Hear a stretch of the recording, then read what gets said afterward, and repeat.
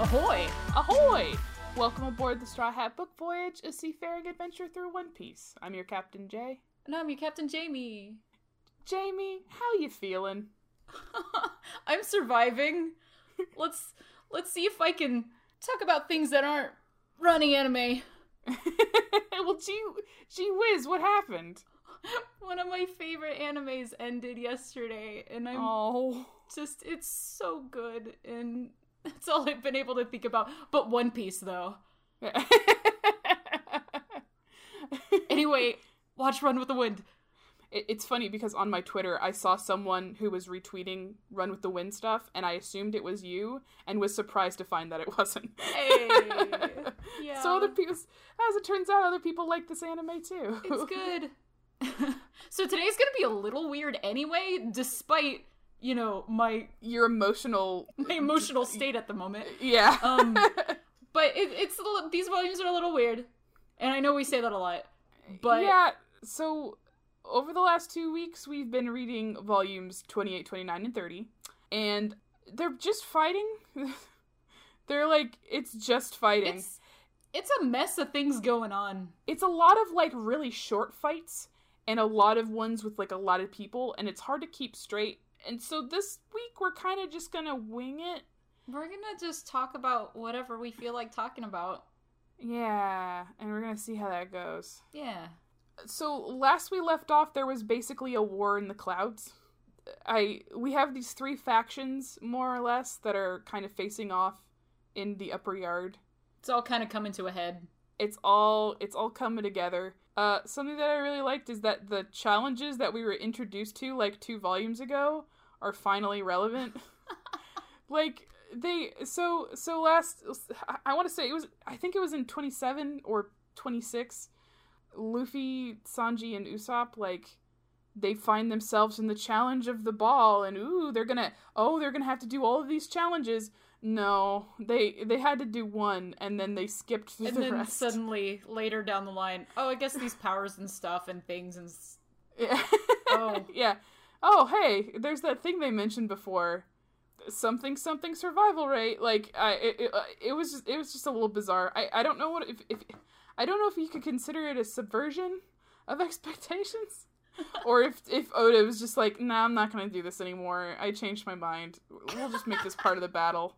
Just shove it later. There's good ideas, but whatever. That's honestly one of my favorite things that happens in anime when manga artists, like, clearly have an idea of where they're gonna go. Or they've just kind of overthought it, just kind of... Yeah. Exactly. They overthink it. Like, here's a concept.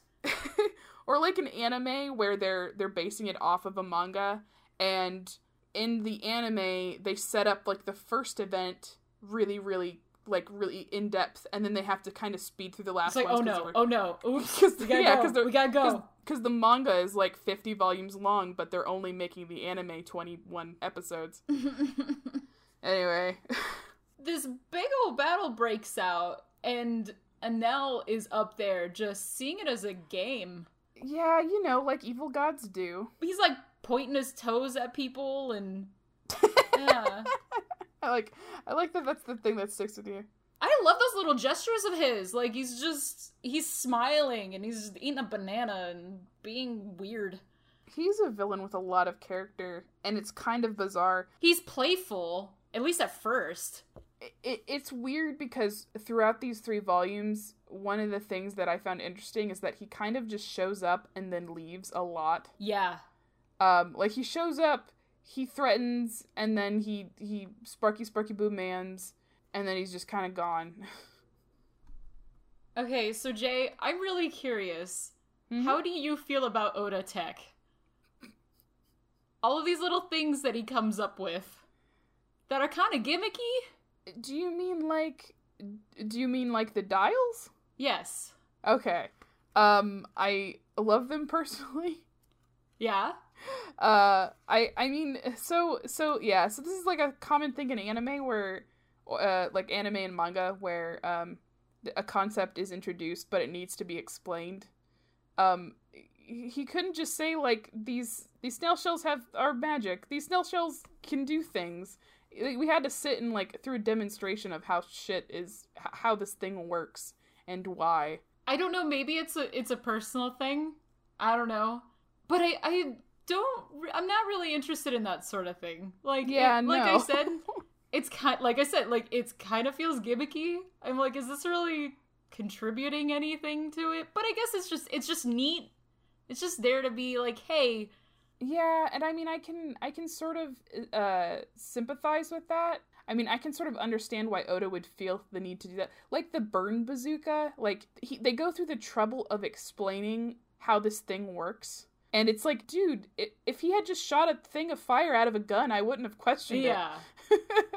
Like, you got a guy made of rubber and a dude who can wield 3 swords. I don't need to understand exactly how your fucking bazooka works. Yeah, there's a little part of me that feels like sometimes it feels a little contrived.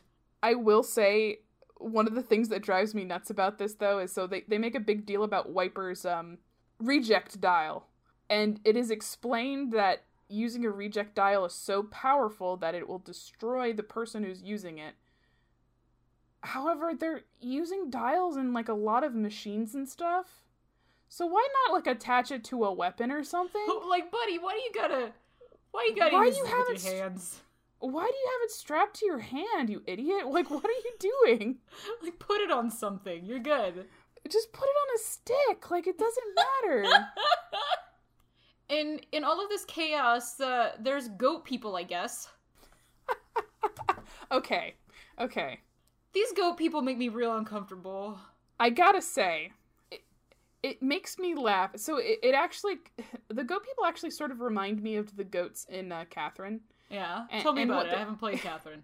In Catherine, you're trapped in dreams at night, and you have to climb, and it doesn't matter. The point is that in the dreams, people look like sheep. Okay. Because that's I'm pretty sure that's what this clever visual metaphor is supposed to be. They're sheep. You get it?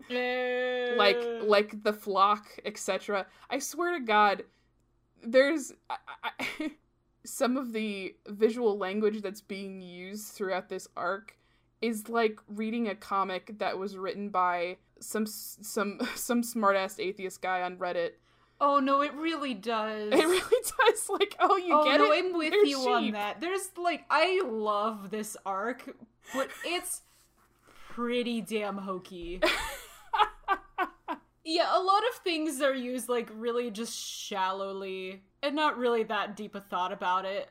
I mean, the thing is that I don't think it's intentionally meant to be deep, though, is the thing. I think it's meant to be shallow because it's kind of just set dressing for the arc, for the setting itself. Yeah, I'm in addition to that, I don't feel like I'm the right person to talk about it, but even the Shandians are like, Yeah, actually, yeah, that's a good point. Anyone else get the impression that Oda might have an opinion about the colonization of North America? There's a part where Ganfor is having a flashback and he's thinking about this thought that he had while he was a kami of like, what if we're the bad guys? And so I was like, okay, all right. Okay, now I know. Now I understand. The whole aesthetic of the Shandians is not just a fluke. No. It was very intentional. Yeah. Oh, hey, he actually uses maps in a way that's kind of helpful for once. By showing how badly everyone fucked up. It helps that it's just, really just direct. It's just, everybody got lost the end. Robin is the only one who made it there. Chopper makes it there kind of on accident. Luffy gets eaten by a snake. And Zoro's a fucking idiot. Actually, getting into that... Let's get in it. I'm fucking blown away by the extra levels of just kind of dumb that Zoro demonstrates. Again. In these chapters. Oh my lord. It's that so boy. bad. He's trying his best. So first off, we get him thinking that he's being really clever by putting his goggles on to avoid, like, what, it's like a flashbang Oh, yeah. of some type. He's like, oh yeah, you ain't gonna get me, and like just puts his goggles on. And his goggles aren't shaded at all. No, yeah. And the villain is just like, what are you doing? He sees through it immediately. Immediately! Even before that, the reason he got lost is because he saw on the map that the eye was on the right side of the head and thought, if I just keep going right... Zoro! Like, there's like personality quirk, like, it's been set up so far that Zoro has a quirk where he has a really bad sense of direction. But there's quirk, and then there's just, like, really dumb. And I think it's not great. It's not a great look. It's not a great look, Zoro. I love it, though. I love that this super tough guy, he's so powerful. He's so meaty. Powerful. And honestly, he has moments of, like, a type of intelligence. But we'll call him book dumb, I guess. And it's funny because we talked in the past before a ton about is Luffy an idiot, and we come to the conclusion like, no, he's not really stupid. He just doesn't slow down. He has such a free spirit that he doesn't really care, and so he comes off as kind of childish and kind of dumb. Zoro's a completely different, and he's not even like a meathead. He's just kind of a doofus. Anyway, like and then after this like mishap with his goggles, he goes into some speech. He starts spouting poetry. After making an ass of himself. Like, what? It feels so out of nowhere. It's like he stopped in the middle of the fight and started quoting, like, his favorite political quote. Like, he started quoting, like, Wait, his favorite... read it? Can I read this? Yeah. In a lifetime, there's 36 earthly desires. Right now, I have a cannon aimed right at you. You are a pistol, I am a cannon. And in timing and power, and my weapon will win. I swear to God, it's like a copy pasta. It's you like did well, but now you die. It's like one of those, like when you were having premarital sex, I was mastering the blockchain. Like... Okay, so what he's actually referencing, I believe, is a Buddhist concept. But the way that it is written, like which what he's saying is fine, but the way that it is written, I guess translated, is it just sounds so awkward and so sudden. It really does. It really just makes him sound like kind of a douchey teenager, which I guess he is. I mean, like, especially since it was the page after he just made a doofus of himself. I know, exactly. Like, whoa, you can't take that backsies. So, kind of an important plot point that we learned from Robin is that there's a hole in history. Oh yeah, the 100-year gap. And this is where we kind of get an interesting turn from, like, oh, something kind of ominous with the authority figures in this government. And it turns out, like, oh, wait, actually there seems to be a huge conspiracy. That's something. And she is very invested in it. She's definitely,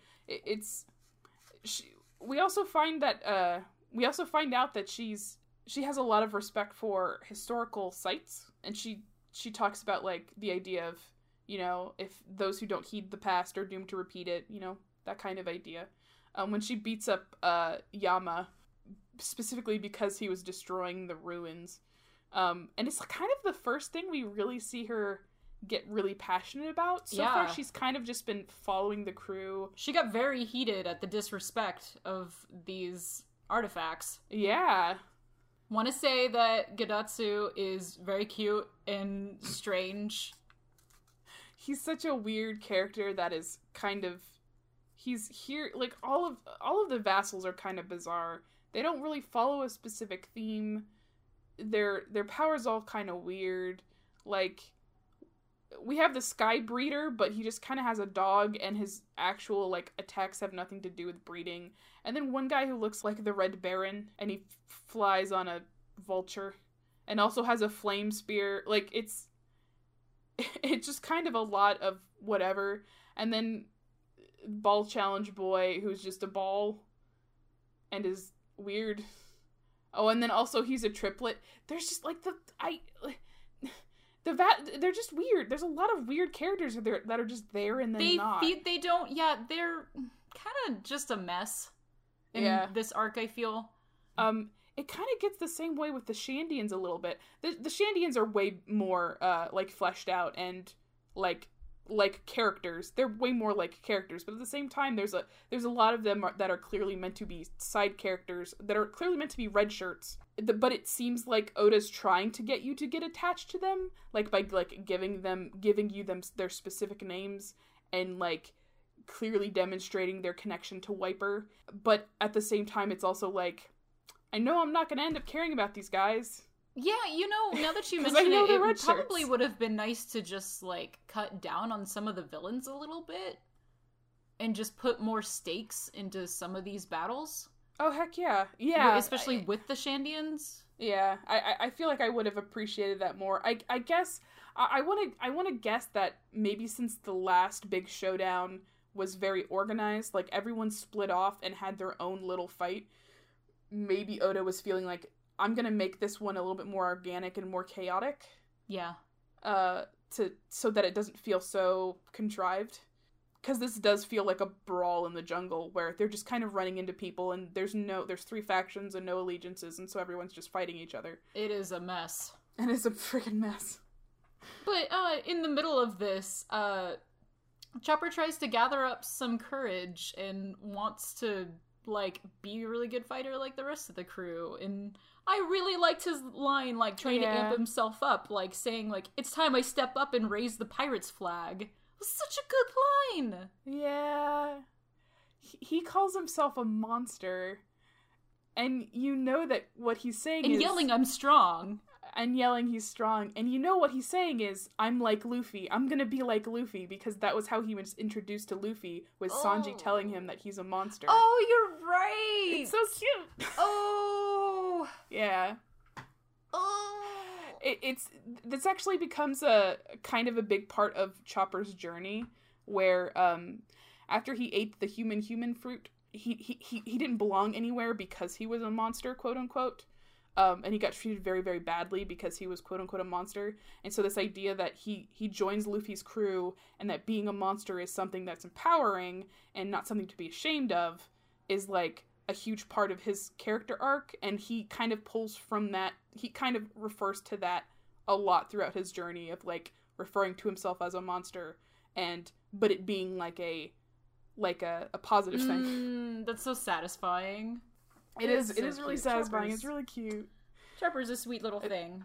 And when oh my god, okay, actually, when we talked before about how Zoro's, and we see a lot of examples of Zoro being a doofus in these 3 volumes, but one of the other things that we see a lot of is him really acting like a crew member who cares about his other crew members. He gets fucking mad when he finds Chopper all beat up. He says something like, he doesn't, I don't like to fight with a motive, but I can feel one coming on. Because a huge part of his character is the idea that he's fighting for the sake of fighting. Like, swordsmanship is about honor for him. Like, it's about, swordsmanship for him is about swordsmanship. It's not like a means to an end. It is the means. I feel like there's also, it is the end. In this situation, I feel like there's also a little bit of, like, I think he just felt protective of Chopper, especially because he is not as, Of course. Well, he's the crew's little brother, and that's what I mean, is that, because that's another thing about Zoro, is that he doesn't hold it. He doesn't hold it against other people when they aren't as strong as him. Oh, and that's a good. Anyway. That's an interesting observation. Yeah, because I mean, he's the way that he treats Chopper and Usopp is he doesn't make fun of them or criticize them for not being physically strong. He has respect for them because they are good at other things. And then he also has the understanding, oh, Chopper isn't as strong as me. I'd like to think that Chopper running off and then getting hurt, he might feel maybe a little guilt, because if he was there, that wouldn't have happened. I'm really lost in that thought of Zoro doesn't treat people that aren't as, like, on his level of strength. They're not any lesser than him. Which is such a trait, and I think often in macho, strong characters like that. Yeah. They're like, get up on my level, you need to be stronger. Yeah. You know? That's one of the reasons why I like him so much. And that's why it's something that develops into his relationship with, his friendship with Chopper and Usopp specifically. Because they both, like, Usopp especially has insecurities about not being as physically strong as Luffy and Zoro. And later you'll see that back and forth between Usopp feeling insecure about his strength, but Zoro clearly not holding that against him, despite being clearly one of the strongest people in the crew. That's fantastic. Some good character stuff. I have one small note here, and that is that Conus and Pagaya are adorable. Yeah. It's so, like, there's the moment where they're, like, playing the triumphant music. They don't know how to be in a battle or, like, fight, so they just don't know what to do. And so, like, oh, we need to feel triumphant, so let's shall we play the music? Like, they're just really cute. They're very sweet. They're very innocent, which I feel is very appropriate considering considering the iconography that is in their character designs with the angel wings and whatnot. Okay, so to continue the Zoro appreciation station, he's very, especially, like, fuck God. he doesn't like this guy. mess. And he's, like, the one. Like, he's the one guy that's like, no, fuck this. Fuck you. Fuck this. Oh, God. Yeah, you know what? You're right. I hadn't really thought about that, but that's definitely true. He said he's had a couple of different moments where he's mentioned, like, I don't pray to the kami or something. Yeah, no, this isn't just now happening. He's been doing that through this arc. Yeah, oh man, the final kind of showdown between Enel and the last survivors of the fight. He's so fucking crazy. It reminds me of those D&D, like, boss fights where your whole party TKOs and you have to be saved by an NPC or something. That NPC is Luffy. Because the people who are there are pretty strong. Like, Zoro's there. Yeah, this team is no joke. The people who are, but they just have no, there's nothing they can do. There's, like, Robin even mentions, like, the devil fruit that he has is one of the few considered to be invincible, which is very ominous. And he just deals with them very quickly. There's very little, like, fanfare to it, where he just kind of takes them out and they're dead. They're down. I sure like how his lethal lightning strikes sure don't really seem to kill many people. Oh yeah. Well, no, you see, they're too strong of will, or some anime bullshit. I don't know. I also really love how after he takes out Robin and Ganfor and Wiper and Zoro, Nami shows up because, of course, Enel knows she's there, and she's just immediately like, "No, I'll go with you." And I love this because it totally highlights, like, it because it's one thing to make your anime all about fighting and then have that be, like, the ultimate like, virtue is just being strong, like what we were talking about before, is like making being strong, being able to defeat people, yada yada yada, being able to win in a fight, bravery, like that's the epitome of like strength of will and bravery. In Nami's case, she's just trying to find a way out of the situation, so she's totally cool with just going along with it as long as she has to. because that's what she's good at, is that she's good at being tricky, and she's good at sneaking out of situations. Yeah, she's a survivor. And again, like, none of the characters really give her shit for that. Like, no, they don't. Yeah. She's doing what she has to do, and that's fine. Wiper is a different kind of hero than we're used to. He's got a lot of pride and anger. Oh, yeah. Yeah, you're right. A lot of the kind of side characters that show up in these arcs, that kind of end up being allied with the Straw Hats, do end up being kind of, like Vivi, like Ganfor, like, they're more humble, and they're more passive. But you're right, Wiper's like, fuck everything, fuck you, I'm doing this. He's being very reckless. Yeah, exactly, he's super reckless. We got a big ol' reveal of that, Arc Maxim. Hey, an arc. More religious symbolism. Yeah. It's massive. But yeah, things are bad, and I think that this is an interesting situation, because he is literally like, we're getting like as far as this little island's concerned, an end of the world situation. Oh yeah. Oh god, yeah. It's very. This guy's already done this to an island. It's super appropriate.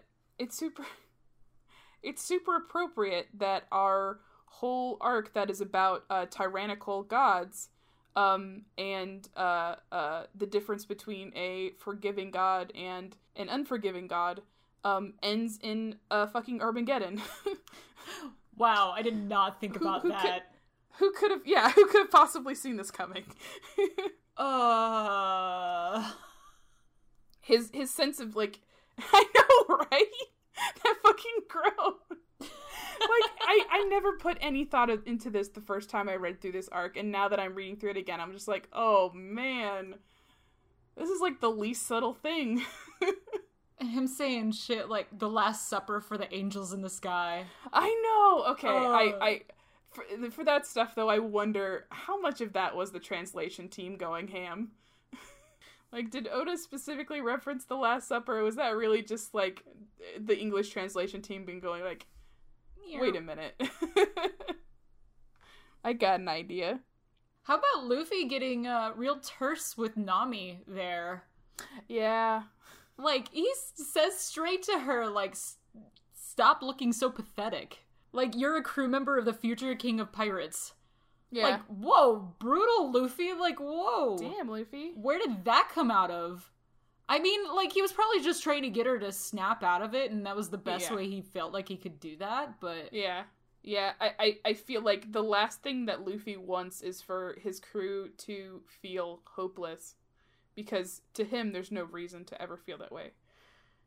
It's also, so we talked a minute ago about how scary Enel is, and how he's invincible, and how he was able to take down kind of some of our strongest characters that we have, like, currently in this arc, just like with complete ease. How heartbreaking was it when he finally got out of that snake and he found Robin and Zoro just in a heap? Yeah. He knows Robin can take care of herself, and he definitely knows Zoro can take care of himself. Like, that was the one he was specifically, that was the person he was specifically really upset about, was like, how could this happen while you were here, is basically what he says, is because he's so blown away that this, because he has no idea what Enel can do. I guess that sort of segues pretty nicely into the kind of, I guess, twist of this arc.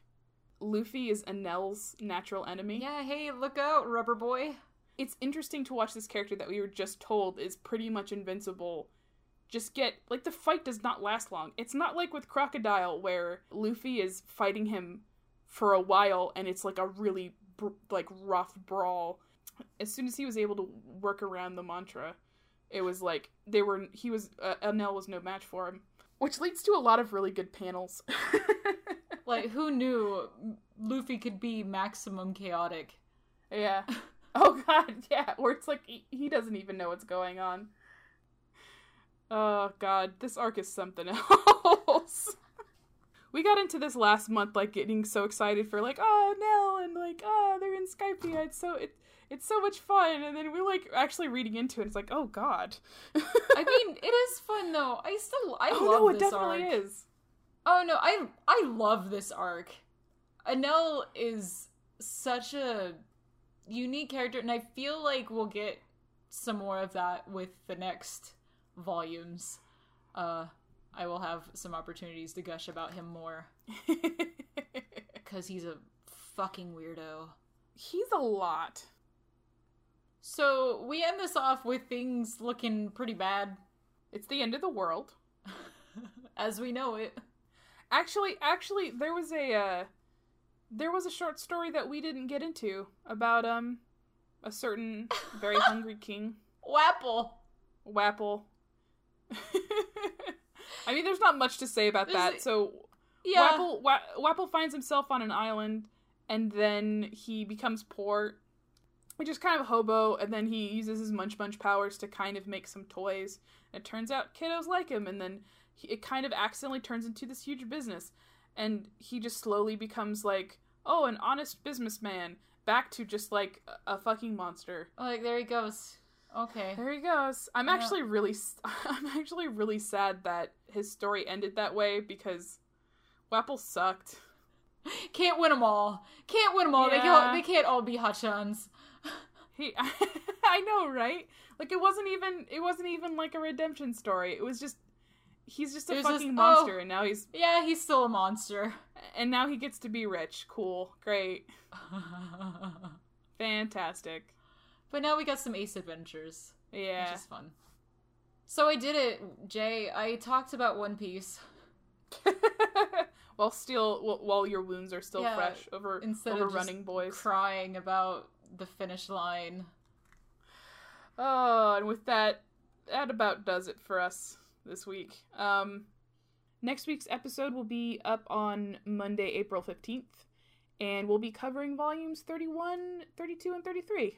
And you can check us out on Twitter at Straw Hat Voyage, and from there you can find a link to our Discord. Come chat with us, and whether you're reading along or a fan of the show. And just a fun fact for y'all, the intro and outro of our podcast is One Piece Opening 20 Hope Remix by Andreza Works and Akano, and you can check out more of their amazing anime covers and remixes on YouTube and find a link to download their song in our podcast description. Bye. I'm gonna go back to crying about running anime. Okay, bye. Bye. Bye. Thank you.